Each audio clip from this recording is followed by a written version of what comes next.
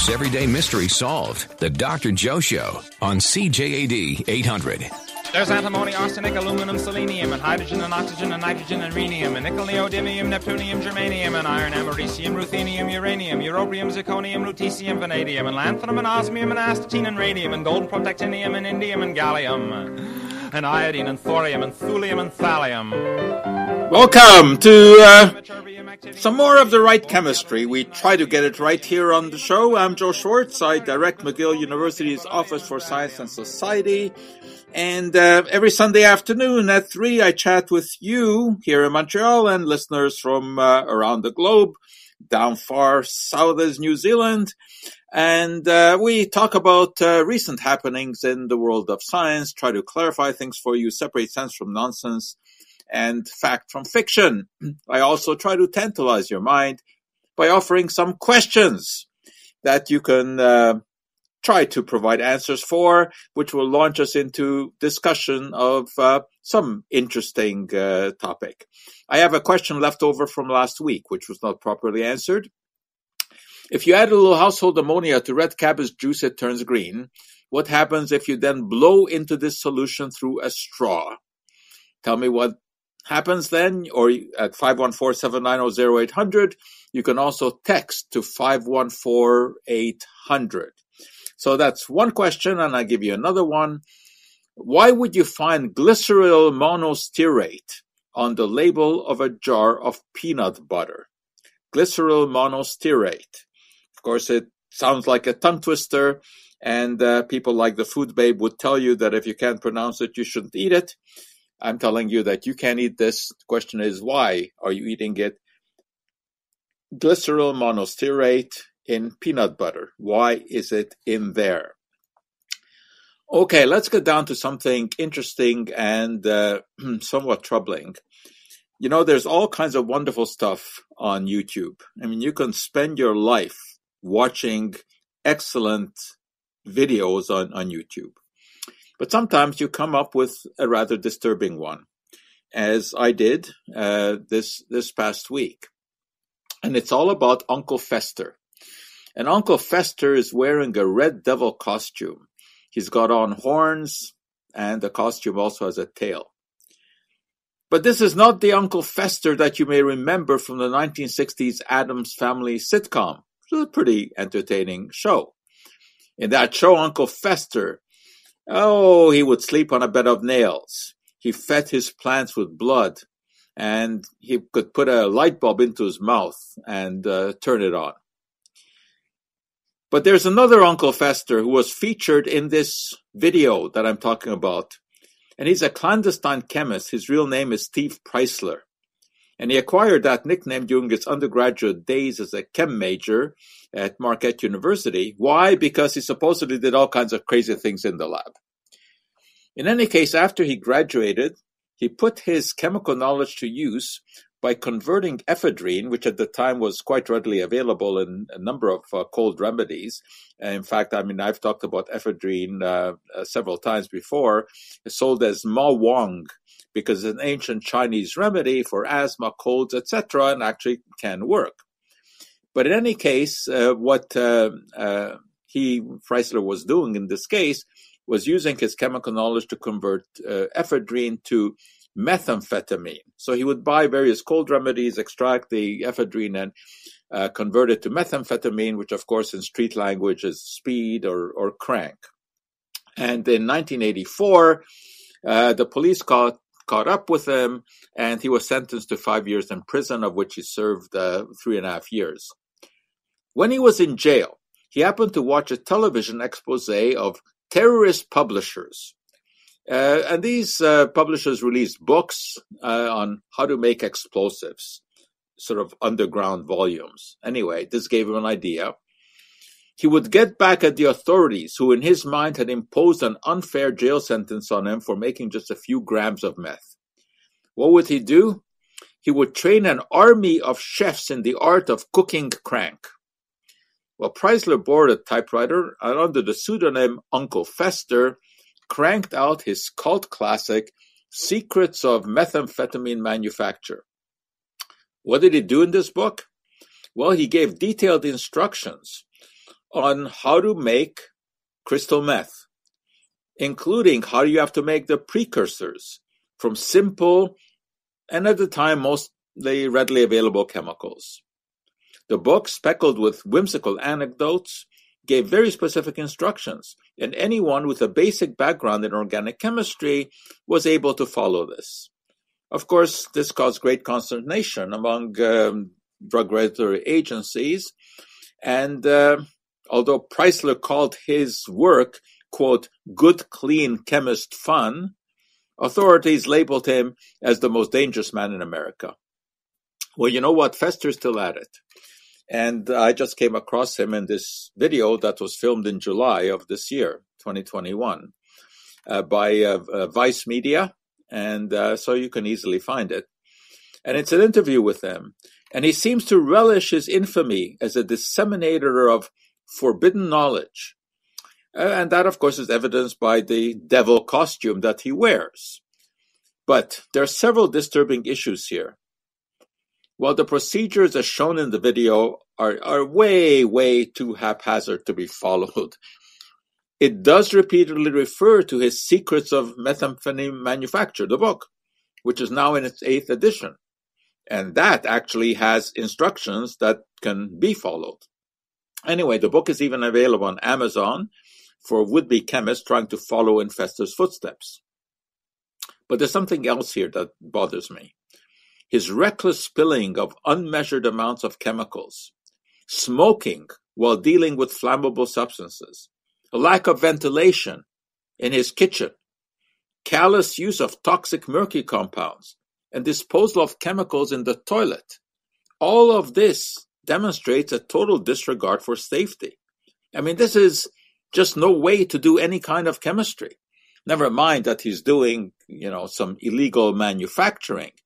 This whole thing puts a smudge on the face of chemistry, that someone should be, playing around with chemicals in this reckless fashion.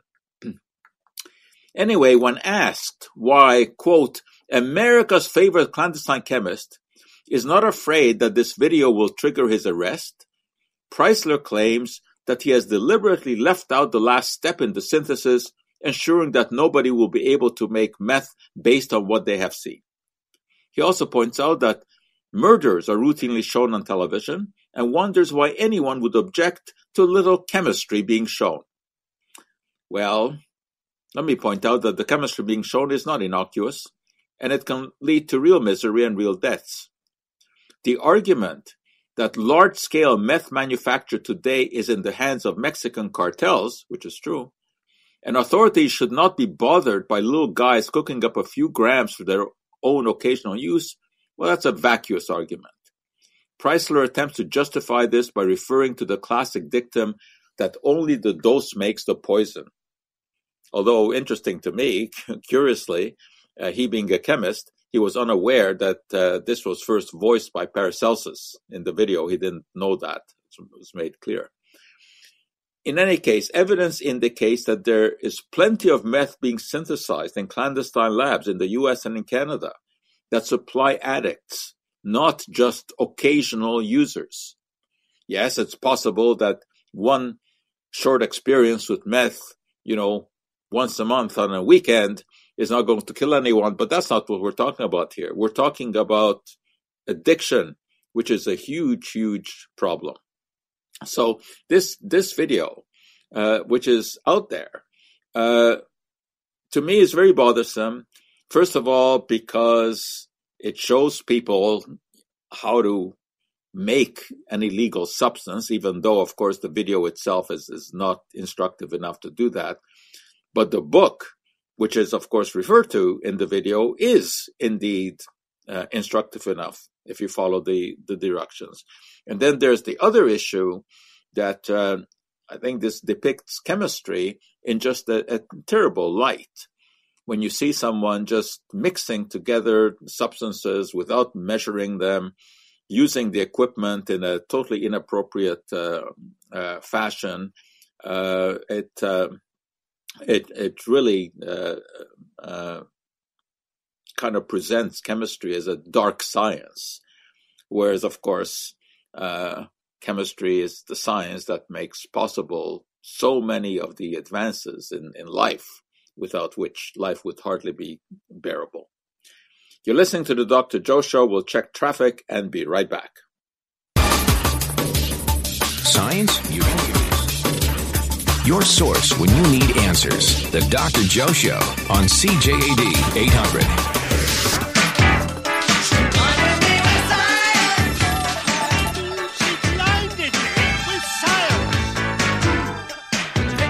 Okay, one of our listeners has indeed provided me with the correct answer to the question about glycerol monostearate.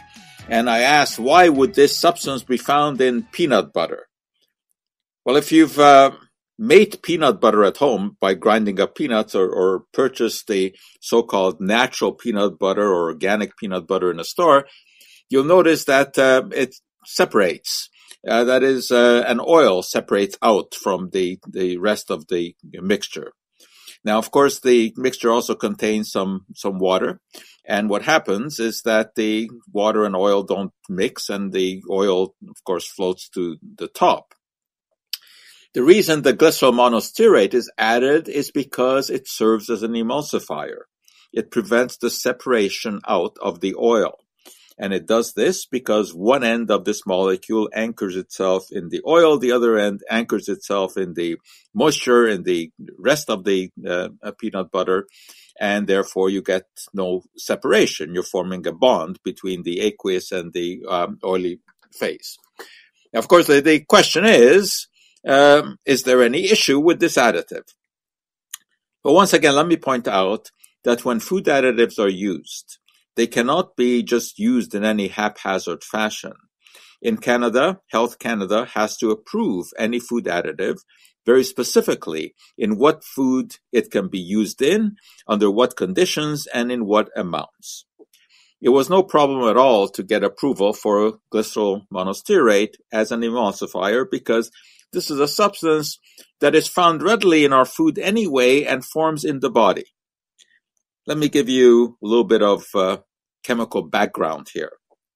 In chemistry, we refer to fats as three fatty acids that are linked to a backbone of glycerol molecule, so they're called triglycerides. If you can kind of picture a fork, which of course has three prongs, this would be the glycerol part, and to each of those prongs is linked a fatty acid. That's your triglyceride, that's your fat.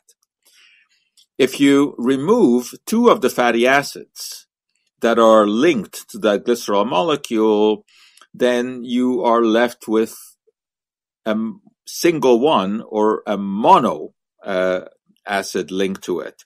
If that happens to be stearic acid, which is one of the common fatty acids, then you have glycerol monostearate. Now, whenever you eat fat, you're consuming triglycerides. In the body, these are digested.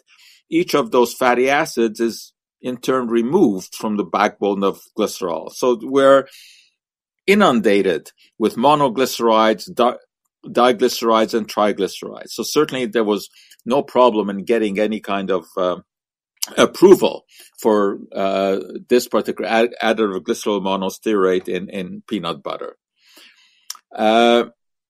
Whether or not you're going to go for the natural or organic peanut butter or another one, the more commercial, the conventional commercial varieties, that decision you'll have to make based on other components. You don't want added sugar, and some of the cheaper peanut butters have sugar added to them because, of course, that will take up some bulk in the product and reduce costs, and also has a flavor that many people like. But of course, we constantly are counseling people to watch their sugar intake. So I would suggest that in this case, you look for a peanut butter that has no sugar added to it. I also have taken to eating almond butter, although with some reservation, I must say, because the growing of almonds is not an environmentally friendly business. Almonds require an awful lot of water, and they are grown in California, where there is a great water shortage. On the other hand, the fats in almond butter are sort of the beneficial fats.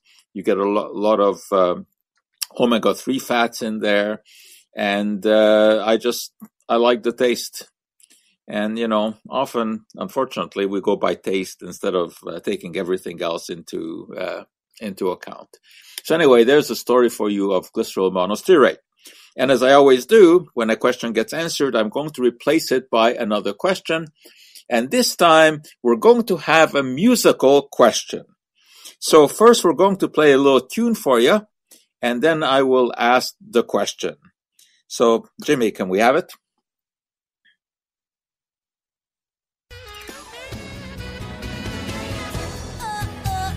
Woke up today, feeling the way I always do. Hungry for something that I can't eat. Then I hear that beat, that rhythm of town starts calling me down. It's like a message from high above. Pulling me out to the smiles and the streets that I love. Good morning, Baltimore. Okay, I think we've given people a taste of that. All right, so the name of that musical you will be required to know to answer the question. The musical takes place in 1962, and there's a chemical involved in the title of this musical that was later removed from the product referred to in this musical because of toxicity. What chemical are we talking about that was removed from the product named in the title of that musical? If you know the answer, you give us a call at 514-790-0800, or you can text us at 514-800. And obviously, those are also the ways to contact us for any question that you may have about chemistry or any point that you would like to raise. Obviously, we are increasingly concerned about the Omicron variant as it takes a foothold, and it is now in many, many countries. And the question is whether or not the vaccine is protective against this variant, and just what the booster will do. First, the good news.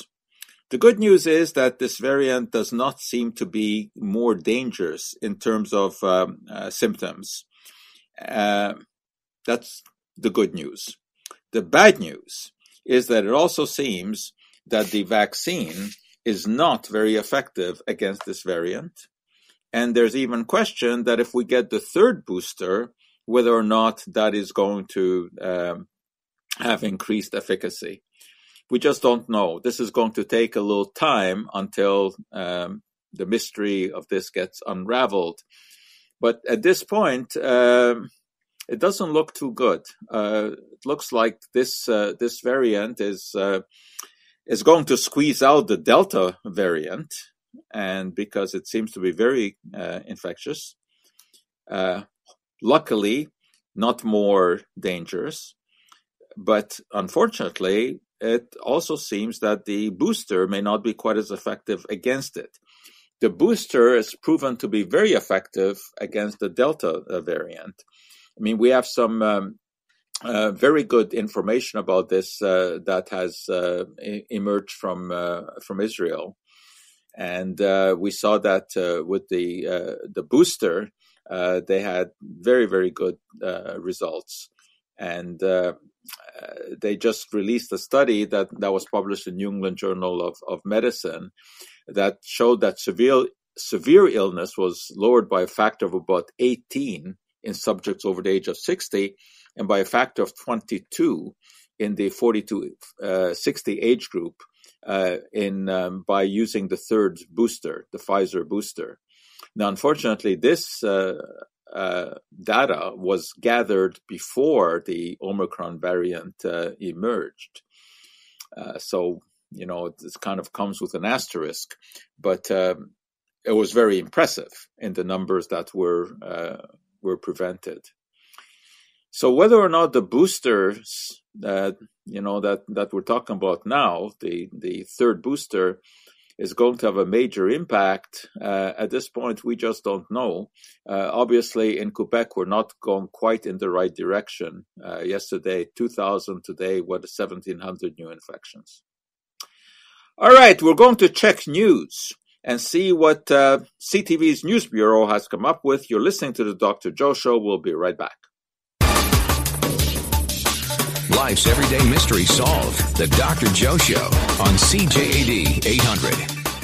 Do you look upon the universe with wonder in your eyes? Do you tingle with attention when you're taken by surprise? If a problem should perplex you, does it put your brain in gear? Then you're ready for adventure. I know that we have many listeners who are very adept at identifying pieces of music. And so indeed you were able to identify the little segment that we played as the opening of the musical Hairspray. However, I do not yet have a correct answer to the question. I said it was all about what substance that was in the title of that musical, which now we know is Hairspray. So what substance in the 1960s that was found in hairsprays, which was later removed? What was that substance?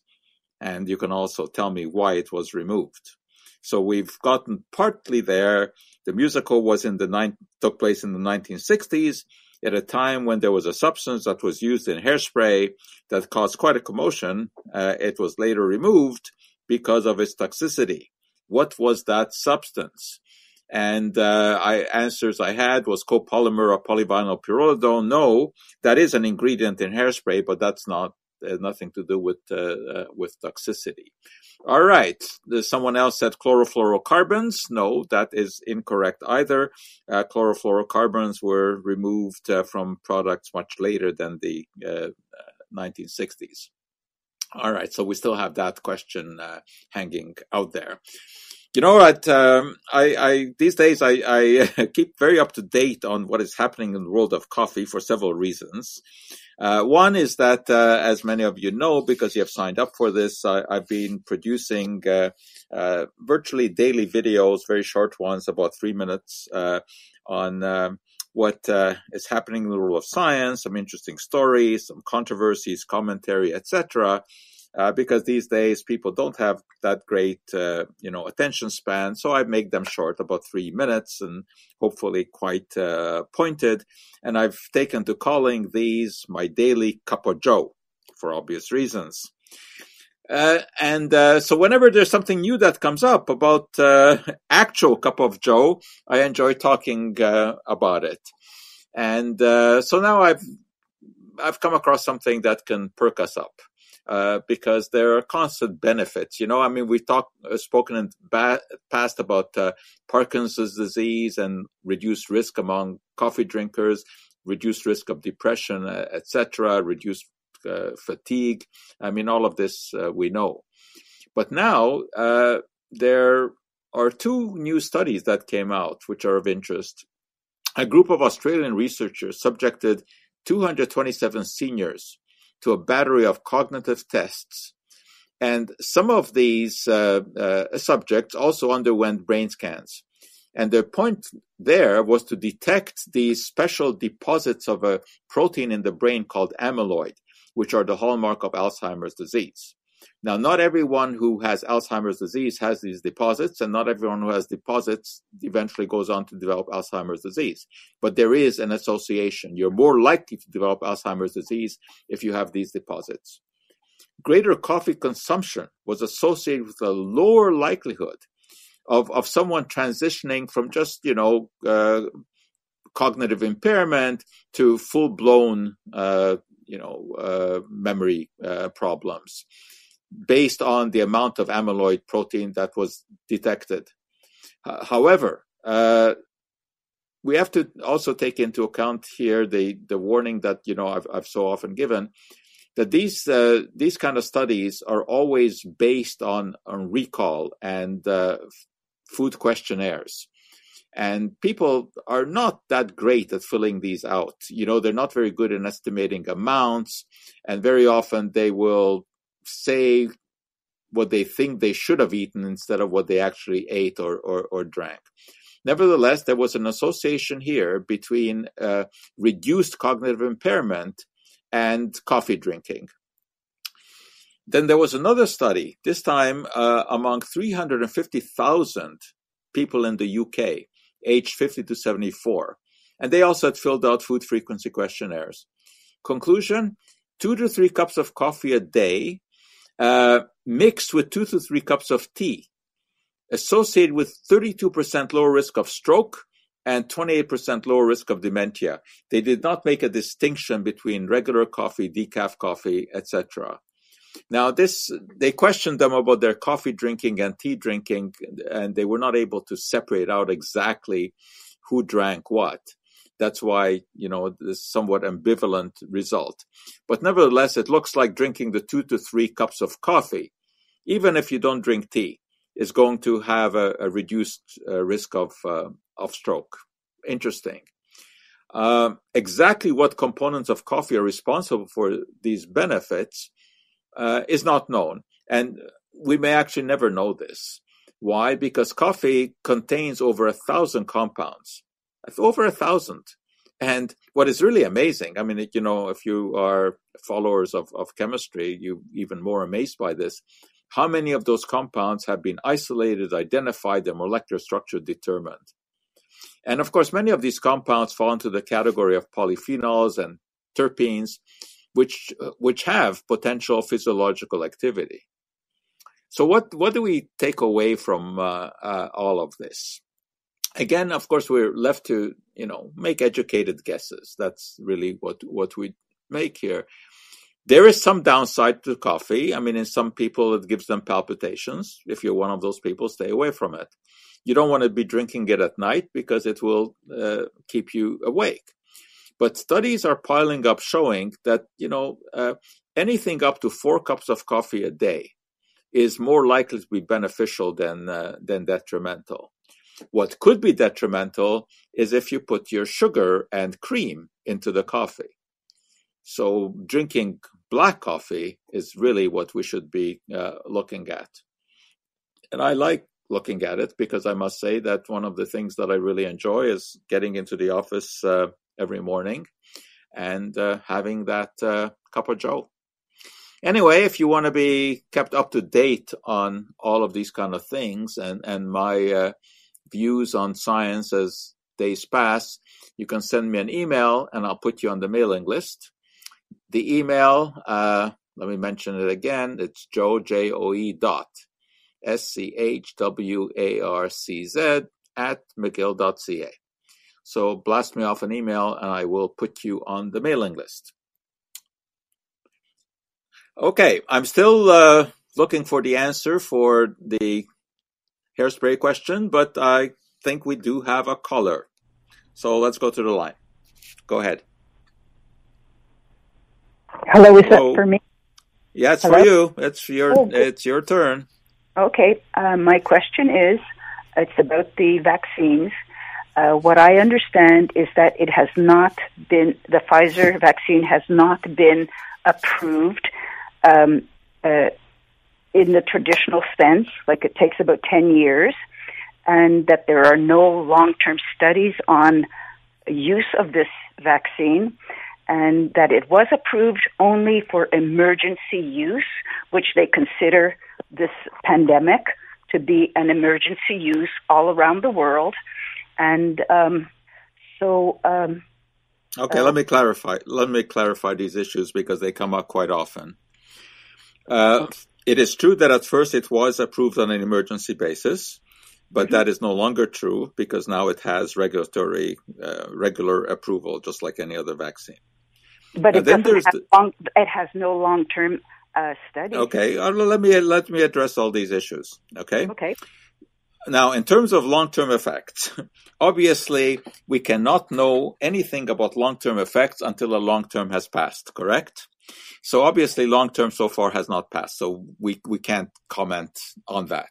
What I can tell you is that based on the vaccines that have been so far developed, and there are over 50 vaccines that have been developed and used, we have an overwhelming amount of data and evidence that whenever any kind of side effect occurs, it occurs very shortly after a vaccine has been introduced, not years after, not even months after. It is on a much more immediate basis. So while we cannot guarantee that there are going to be no long-term effects, based on everything that we know, that is very, very unlikely.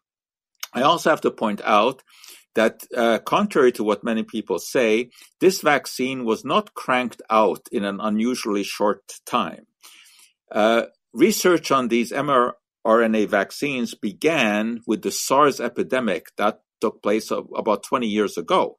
So there's been a lot of research into this.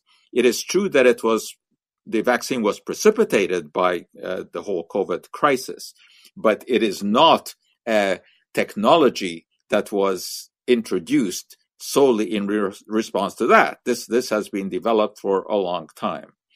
So, look, we in science, we cannot make any absolute guarantees. All we do is make good, educated guesses based on the data that is available at any given time. And the data that we have now is overwhelming in terms of the vaccine keeping people out of the hospital. And that is what really matters. In any case, we got to take a break now and check traffic. You're listening to Dr. Joe Show. We'll be right back.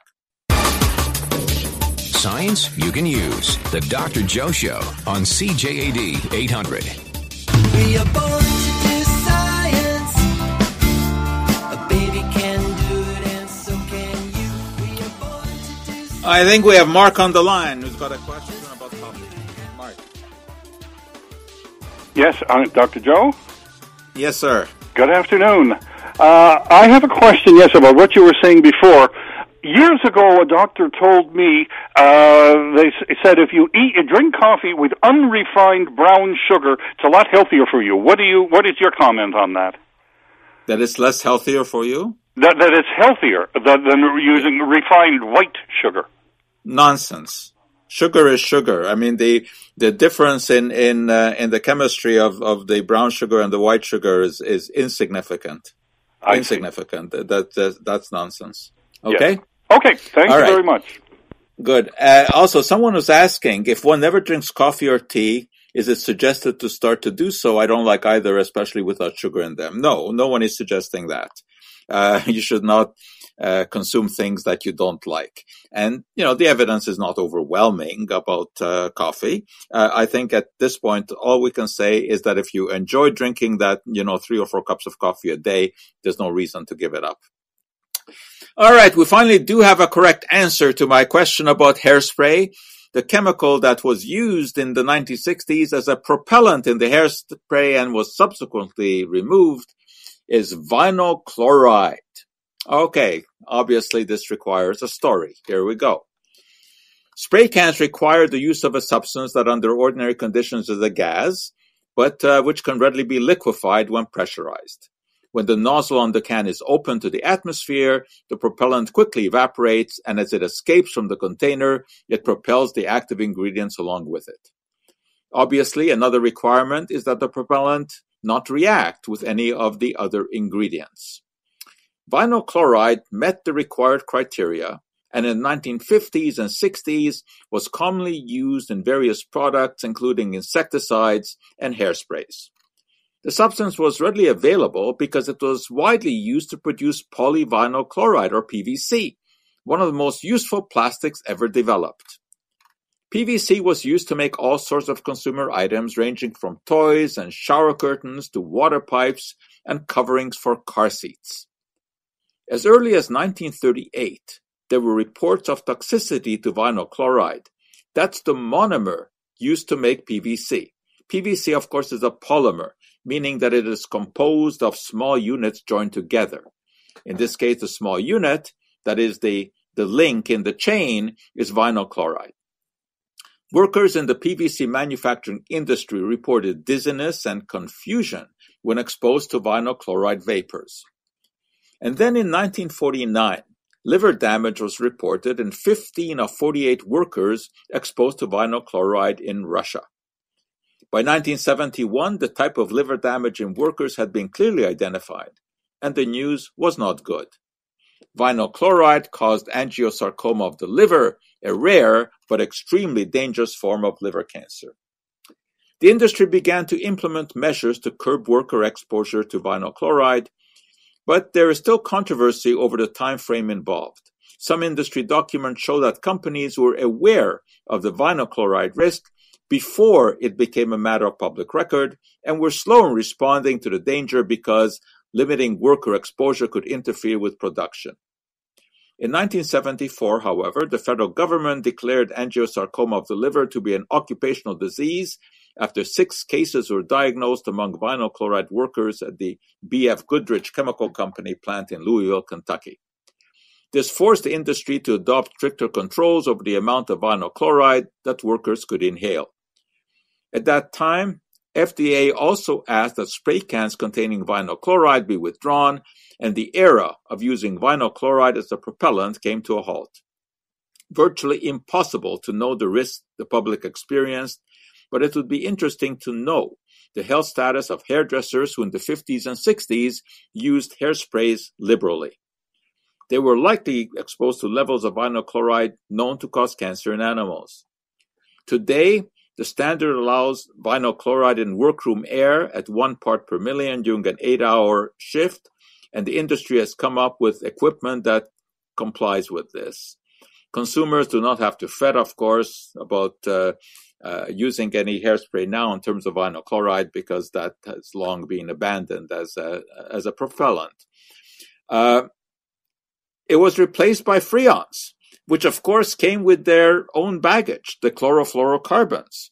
And their baggage was that when they eventually made it up to the upper atmosphere, they interfered with the production of ozone, the protective layer that prevents excess ultraviolet light from streaming to the surface of the globe. And of course, in response to the Montreal Protocol, chlorofluorocarbons were greatly restricted and were banned from most household products. They are still allowed in some medications and some asthma medications because there's no good replacement for them. The replacement most commonly used today in all kinds of spray products is either butane or propane, and these have their own issues because both of these are highly flammable. So you have to be very careful about using these things and having any kind of flame around. But the vinyl chloride business is no longer a concern. Now the question is, what if you're using vinyl products around the home? What if you have vinyl flooring, if you have vinyl blinds, if you have vinyl shower curtains, vinyl chairs? Of course, these are common items. Is there any reason to be concerned? Well, in those products, the vinyl chloride no longer exists as the monomer. It has been linked together to make the polymer, so the same risk does not apply. That doesn't mean that there's no issue with these products either. Because when these are put into the garbage and should they end up in an incinerator, they will release hydrochloric acid, which is not good when they are burned. But much worse than that is the formation of dioxins. And chlorinated compounds, when they are combusted, can form dioxins, which are certainly an issue because they are highly, highly toxic and carcinogenic. Well, that's it. We have once again run out of time, but hopefully today you learned something about clandestine chemistry. You learned something about the dangers of vinyl chloride. You even had a chance to listen to a little bit of Hairspray, one of the great musicals of all time. We will be back with you same time, same station next week. Until then, I'm Joe Schwartz, hoping all the chemistry in your life comes out just right.